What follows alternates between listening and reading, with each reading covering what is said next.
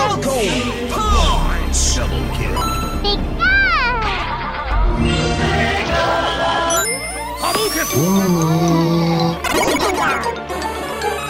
Five, four, three, two, one. Player one, ready, go! Hi, I'm Tom from Player One on Sim. Joining me here today is Trent Cusses. How you doing? Very well, thank you, Tom. Fantastic. And Trent, you are the lead game designer and as you have written on your Twitter, I have Boss Bay. Yeah, that's more accurate. Yeah, I'm absolutely not the lead game designer, but I'm the studio director. So Studio director. I like to right, call him okay. Boss Bay. Lots yeah. of you call yourself 2 times Boss Bay, not just of League of Geeks, which is a Melbourne Triple I studio, but also of game free play, right? I have written Games Fest. That's right before I wrote free play.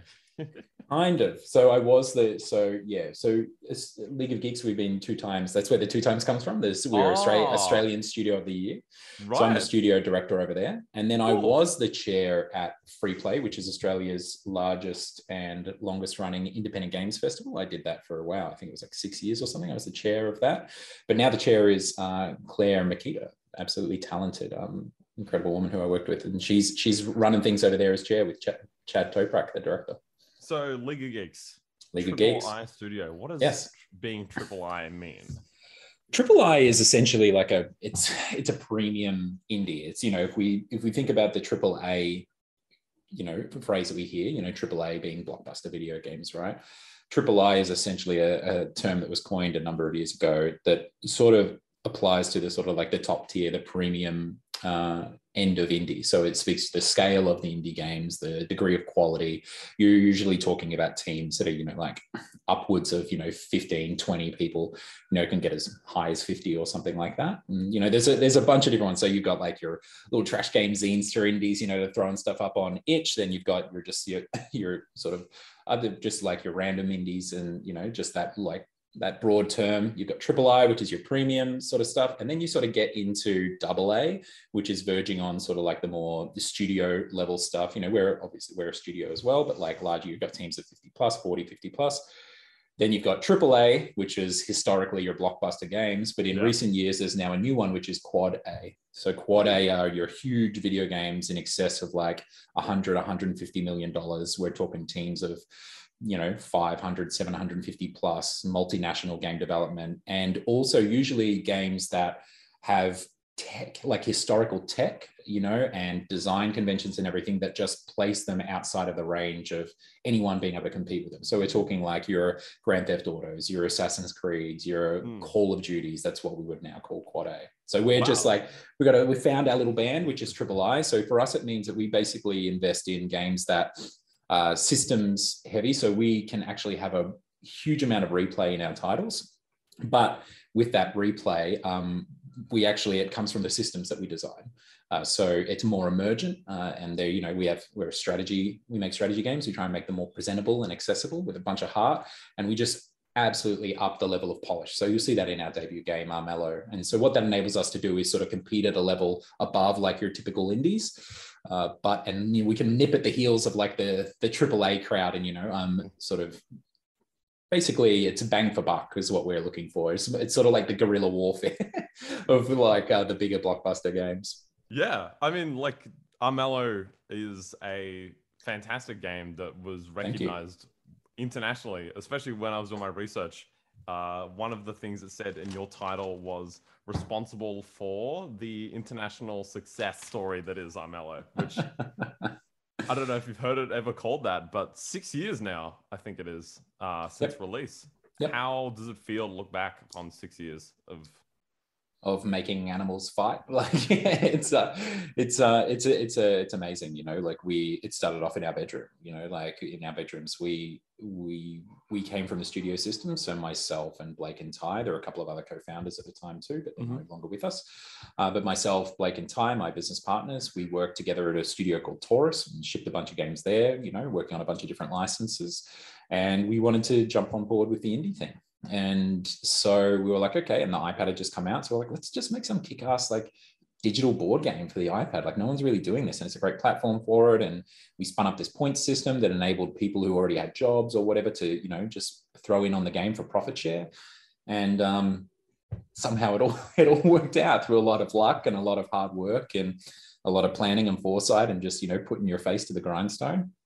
It took us about 4 years to ship the thing. So we founded the studio January 21st in 2011. I set up everything up, and we first uttered the words Mellow in April of that year. And then January 24th, I believe it was, or 27th, I can't remember, 2015, we put it into early access. And then September 1st, that same year, we did the full release on PS4 and Steam. And since then, you know, it's sold over 1 million copies, and we've had, you know, 1 million downloads on mobile or whatever it is.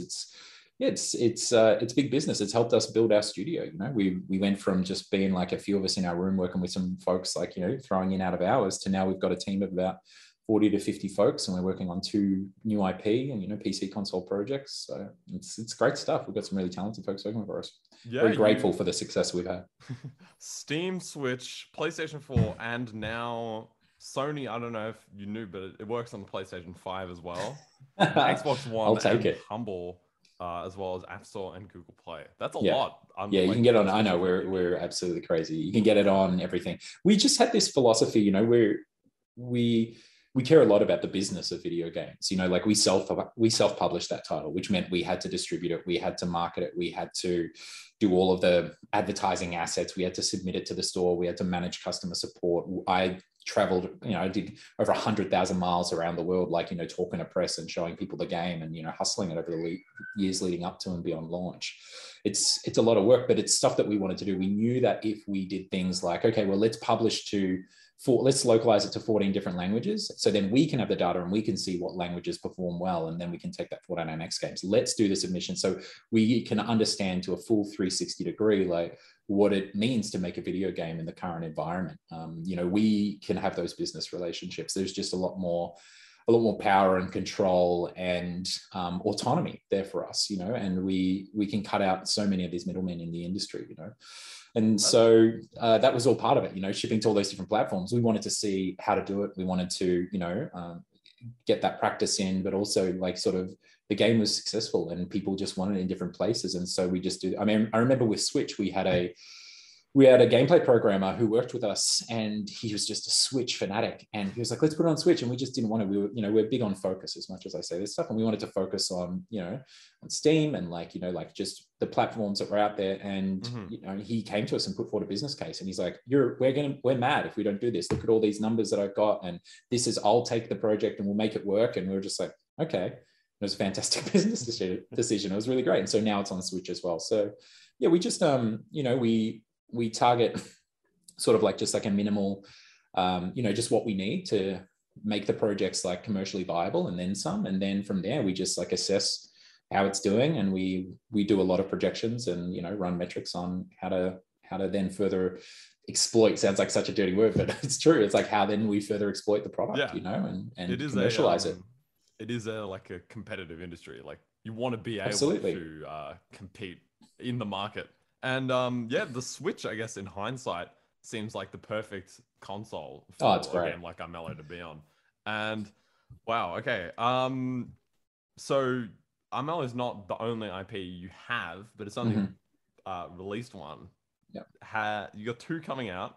It was in 2019 you announced your work with 2020 in July, sorry, with Private Division. Yep. Yeah, is that still in the works behind the scenes? No, so we're going separate ways with Private Division. It was a great relationship while it was happening, but we the global pandemic hit and everything changed, you know, and we really wanted to get back to self-publishing, which is, you know, sort of what we're doing now. So we now have 2 titles that are new IP. We still have that IP that we're working on with Private Division. We're working on 2 new titles and PC and console. And they're just going really well. We're really excited. So, you know, and the ability to self-publish again is just, you know, it's what we're good at. It's part of, like I was just saying before, we really love having that opportunity to do the 360 degree business side of things, you know, like you know, Ty, Blake, and myself, when we were at Taurus, we were on the original pitching team, you know. So brands would come in and they'd be like, we'd get an RFP, a request for proposal. It might be like, I remember I got one, it was like Chuck E. Cheese, the like family restaurants, and they want a video game. So you're like, okay, so then you got to think how to make a Chuck E. Cheese video game, and then you pitch it to these publishers. Yeah. And we must have done 30 or 50 pitches like that in our time there, in our few years there. And so what that builds is like this really great, because, you know, when you're getting everything from like, you know, monster trucks to Chuck E. Cheese to Scooby-Doo to Barbie to like, you know, Sonic, like all these different things, and you're pitching on them to Star Wars or whatever, it gives you the ability to really understand brands and style and pastiche and like what goes into a player experience and what makes certain brands appealing, you know, or certain franchises. And so that's how we cut our teeth. And so that's what we love doing at League of Geeks. Like one of the successes of Armello, one of the key reasons why Armello is a success is we designed it, we built it as a brand first and foremost. We didn't just build a game, we built a brand that had, I remember saying, it's a crazy thing to say, but like this needs to have the ability to be a cross-cultural success like a Harry Potter or like a Star Wars, you know? And so we made sure that we designed it in that way. And, you know, and it proved true. Like some of the people want a movie because of like the animated trailers that we do. We did a bunch of novellas, you know, like, and it's, it can be like, again, exploited, like this IP can be exploited in many different ways. There's so many stories to tell. And so getting back to the self-publishing thing, like that's what we love about it. We're, you know, as much as we make video games, we want to build universes, we want to build brands, we want to build franchises, you know, like we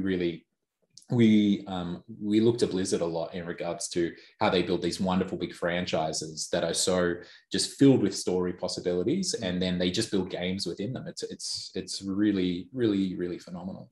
We want to do a similar thing and, you know, publish and market them as we see as best fit for the actual player experience that we're delivering at that time. That, like, it sounds exactly what a player wants out of a game too, not just like an experience for the hands and the keyboard, but for like the mind, something that you go to bed dreaming about and thinking about. And I have written down here for our mellow notes, dice. I like dice.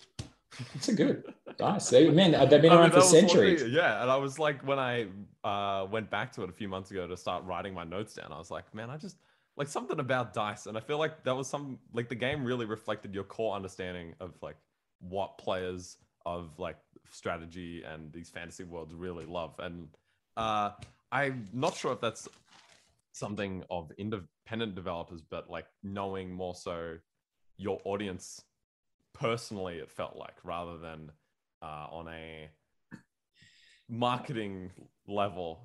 I know what you mean. And I want to say that we have some like, you know, we go through and we pick our audience and like we make a game just for that audience, but it's actually, you know, video games are the intersection of art and science, you know, very much like they sit at the bleeding edge of both of those things, you know, like we're this emerging art form that's constantly evolving all the time because of the technological aspects that are evolving all the time, you know. And so you often find within video game development that if you try and apply these like formalized like metrics to it, like say, you know, your digital creative agency would have like, you know, what would it be called, like customer personas or something like that, and they would like carve everything off to that. Yeah, we do have those. We have player personas and we have player experiences and we have player fantasies that we think that, you know, that we're moving towards. But at the same time, we make games that we're interested in playing as well. So there is also a certain degree of like build it and they will come, you know. And so Armello was very much that. Like we grew up on so many of those, like the Don Bluth animated films and Watership Down and like all of these things that, you know, had this real sense of consequence to them, like these fantasy worlds where they weren't Disney, you know, didn't suffer that Disneyfication that so many things do these days. And so we just knew we were making a game for ourselves as well. We wanted a digital board game that was digital first, that every time you played it, you know, it was a new story every time, you know, and it felt different every time and you could backstab your friends. But at the same time, we knew that like there was particular people that we were targeting and that would be appropriate for that. And, you know, that we used in our, you know, when we did our Facebook marketing or whatever, right? We like put those player personas or into the Facebook marketing. We're like, all right, we'll target people 18 to 35 who are into Lord of the Rings and Game of Thrones and, you know, all of this sort of stuff. And so it's always a balance, you know, of like working from this side and then working from the other side, and then finding that I think you've got to be, if you're going to make great video games, you've got to be equal parts scientist and equal parts artist, you know. Fantastic way to put it as well. You have an experience with talking to, I guess, young people like myself about games design with your work at VCAR as a lecturer. Are you still doing that? Yeah, no. So I was basically what happened was VCA had this very prestigious bachelor that's a screenwriting degree, and so it's a folio selected, and that degree has hundreds of applicants apply every year, and then these some of the most talented new writers in the country like get accepted into VCA, and they were getting there, and then some of them, say like 18, 19 years old. And so when they were born, like, the 64 was like doing its thing. Like video games have been the aesthetic form of their generation. And they get into the screenwriting degree and there's no video game content. They're like not learning how to write for video games. And so VCA were like, oh God, what do we do? How do we do this? They went to ABC. ABC recommended me, and I came in and I wrote the curriculum for their writing for games course, basically. And so now as part of that, I taught that for 3 or 4 years, I can't remember, but I wrote the curriculum and then taught writing for games at VCA, which it was one of the most rewarding things I've ever done in my career. And it's quite challenging. I had like 10 weeks, so I had a semester, that was it, where I actually had to I couldn't teach, these students how to actually make video games. It's too involved. I couldn't teach them all of game design theory.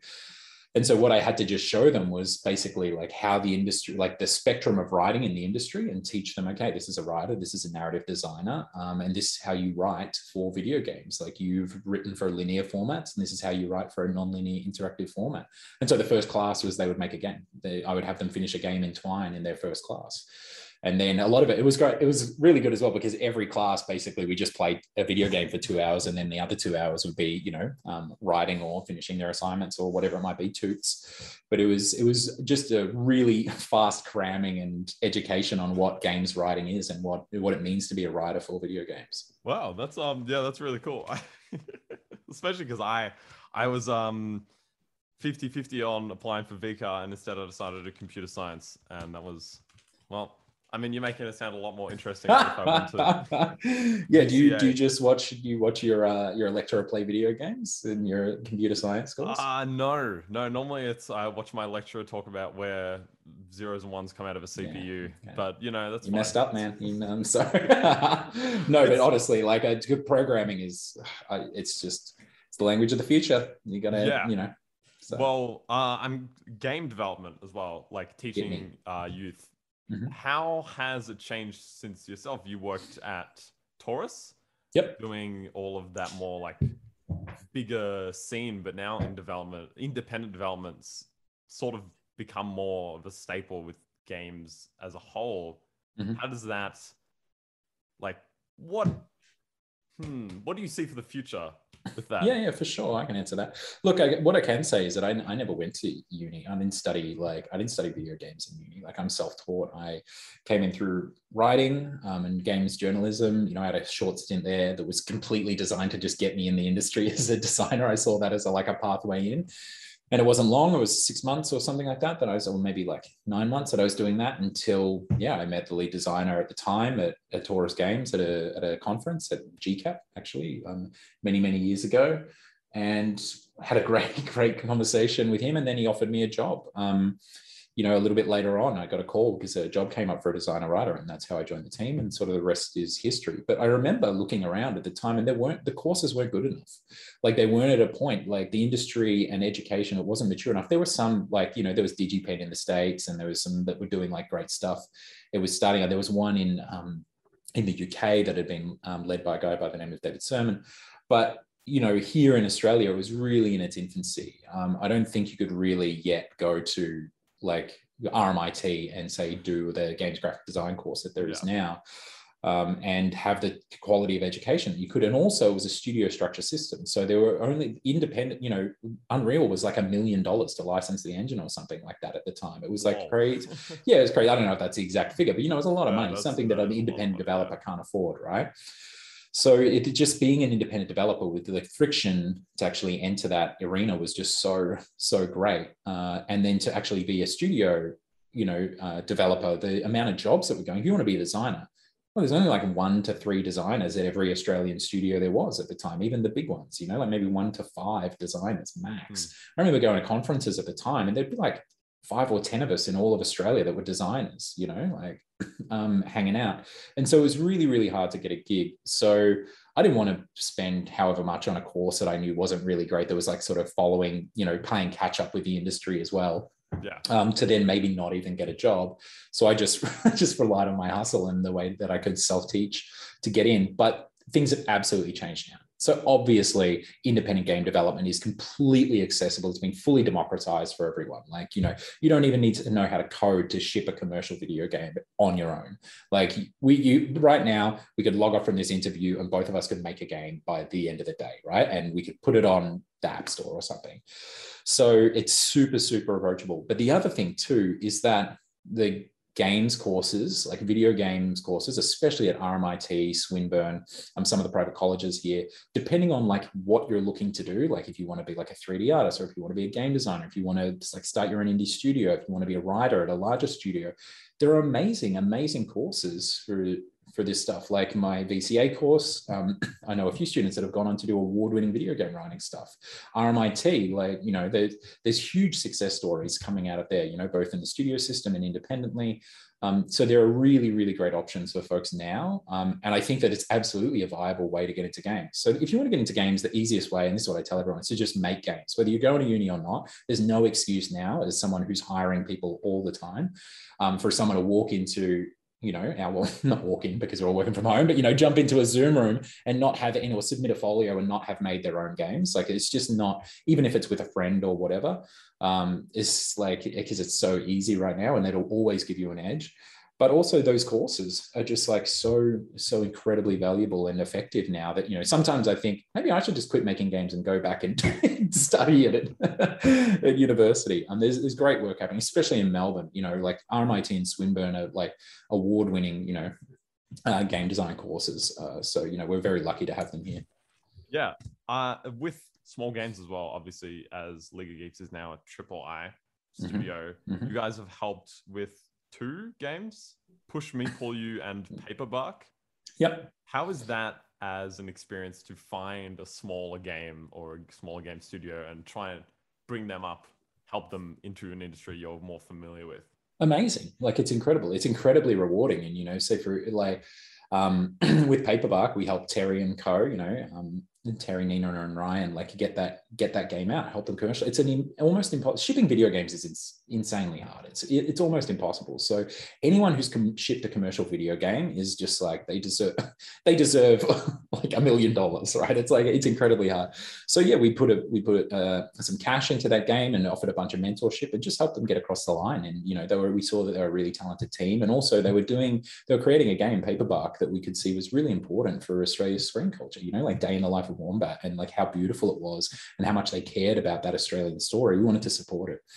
And now they've gone on and, you know, they're doing great things as well. Like Terry with Paper Houses, you know, they've got this new game, Wood and Weather, you know, working with Jack Crosby, who worked on Unmallow.